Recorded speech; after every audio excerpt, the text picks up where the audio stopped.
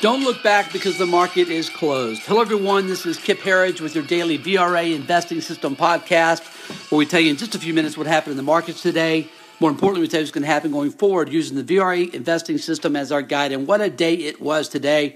Going to jump around a few bases today. Going to be a little bit different podcast for us, so bear with me here. Got to get some things off my chest today, and this is the best place to do it. I'll hit the heavy bag later, and then, of course, get the crack pipe out later tonight to wrap up today, because that's what this market will do to you. But it was a great day today. Dow Jones up 600 points. That was 2.5%, folks. NASDAQ up 208 points. That's almost 3%. Russell 2000 and S&P 500 both up about 2.4%. A hell of a day all around. And why did it happen? It happened because we never should have dropped in the first place. The market, of course, went up today because Jay Powell came out and said, all those comments I made on October the 2nd about us being way away from neutral and that we'd have to have a lot more rate hikes than I've implied in the past. All that stuff I said on October the 2nd, forget about that. I'm not sure who said that. That was a different Jay Powell maybe. But I watched his speech today, and I'm not very impressed. I got to tell you, I'm not impressed with this man. I believe Trump is right. I think he picked the wrong guy to lead the Fed. There is no way that we should have had 8 straight rate hikes and then had this guy go on, do an interview. I'm talking about Jay Powell, telling people, we're just getting started, folks. Our party is just beginning. This train's just leaving the station. Before it's over, we're going to make the 17 straight rate hikes from 2004 to 2006. We're going to make that look like a cakewalk. I mean, that's the impression the guy gave. And what happened? We had a 10% plus correction in U.S. equity markets. We have 38% of all stocks trading above the 200-day moving average. Complete devastation has taken place in so many equities. The good companies that never, ever should have been beaten up this badly. Look, corrections happen. Stocks go up and stocks go down. But this smells like pure manipulation of the worst kind. From a guy at the Federal Reserve that's never had a real job. None of them have. They're business people that, frankly, Jethro with an abacus would do a better job than the Federal Reserve has done. 1913 was the year this all started, folks. 1913 was the worst year in U.S. history. And when our country fails, just like the Roman Empire, it will happen at some point. Historians will look back at 1913 under Woodrow Wilson and say that was the beginning of the end. 1913, Federal Reserve created. 1913, the 16th Amendment to the Constitution was ratified, which, of course, gave us the IRS, personal income taxes. And also, the 17th Amendment was passed, ratified in 1913, which removed the powers from the states, transferred them to Washington by mandating the popular election of senators.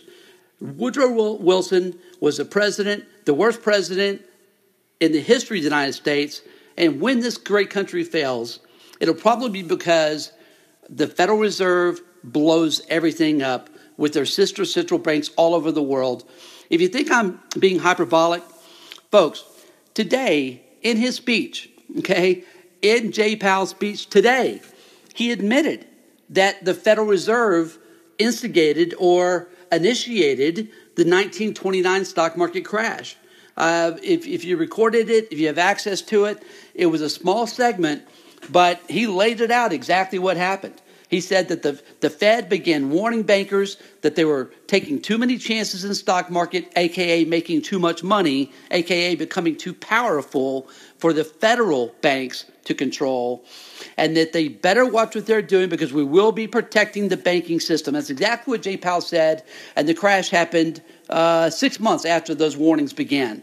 I know these facts, okay? I've read the great book, Creature from Jekyll Island. I know G. Edward Griffin personally. I've had him speak at least 15 of my events over the years. And so I know the history of the Federal Reserve.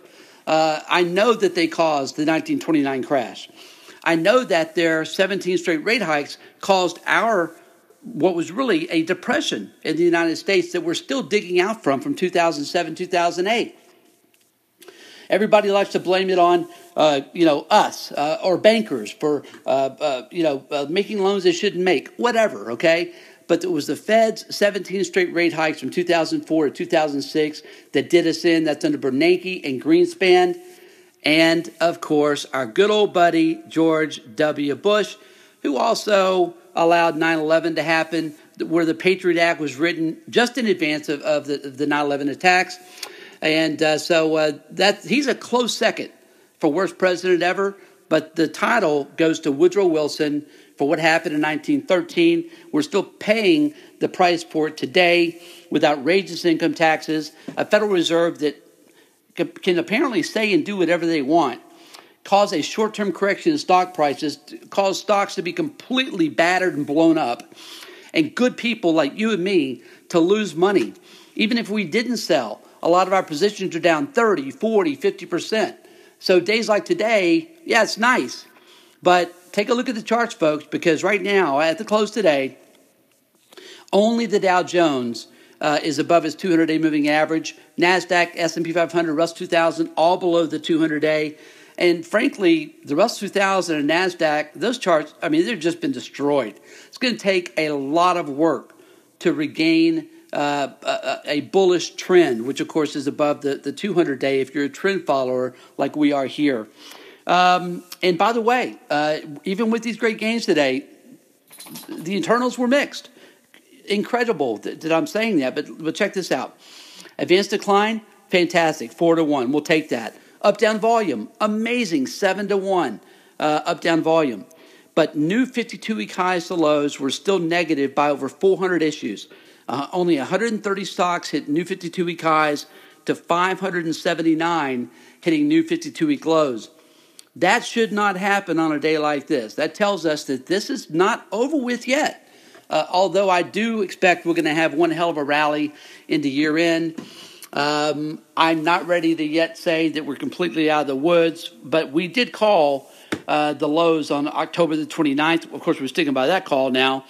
And if you've been following us, we said on Friday and Monday that we were reaching extreme oversold levels, both on stochastics, momentum oscillators, and, of course, the investor sentiment, which was at extreme fear. So what was Jim Cramer thinking? Mad Money host, CNBC infamous guy. What was this guy thinking when he came out and said, we're in a bear market, this market stinks, rallies should be sold? He said that over the weekend, and then Monday came out strong with it, saying we're in a bear market.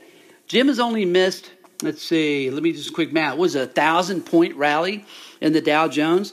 And unfortunately, a lot of people listen to this guy. He's really nothing more than a carnival barker, and he can't beat the markets. He beat the markets a few years with his hedge fund, Kramer Berkowitz, which is how he made his name.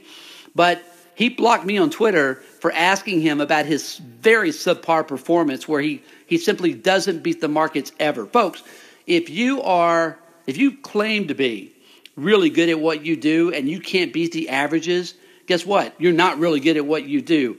I will give him kudos, though. The guy is a walking encyclopedia of stock market knowledge. No one can take that away from him. But when you come out and say it's the bear market, sell any rallies, when stochastics are at extreme oversold levels, when investors have already sold their positions and they're in extreme fear, we saw that in all of the investor sentiment surveys, that is irresponsible. That's irresponsible on his part. I believe he knows that. He's tried to walk it back. Too late, my friend. We caught you red-handed. Folks, listen, I've got a lot more I could cover, but we're going to try to keep this short. I'll just say this in closing. The VRA system never went bearish. VRA system never went below 7 out of 12 screens being bullish. Today, we're at 8 out of 12 being bullish. Very quickly, that could jump back to 9 or 10, but we've had a lot of technical damage done here. This is a great time to take a look at your portfolio. It's a great time to see where you want to be going forward. We see a huge rally into year end, and frankly, the biggest move higher is going to be in some of these most beaten up sectors. But you're going to see, I believe, a kind of a crazy kind of a move higher. In China and emerging markets, these markets are out of whack. They're way too cheap. Should anything come out of positive out of the G20 meeting between Trump and President Xi, then next week will be a melt-up scenario for Chinese stocks, and there's some great values in that market right now. Folks, with that, we're going to wrap today. Again, my name is Kip Herriage. Please join us at VRAinsider.com. Again, VRAinsider.com. Have a great day. We'll see you back here again tomorrow after the close.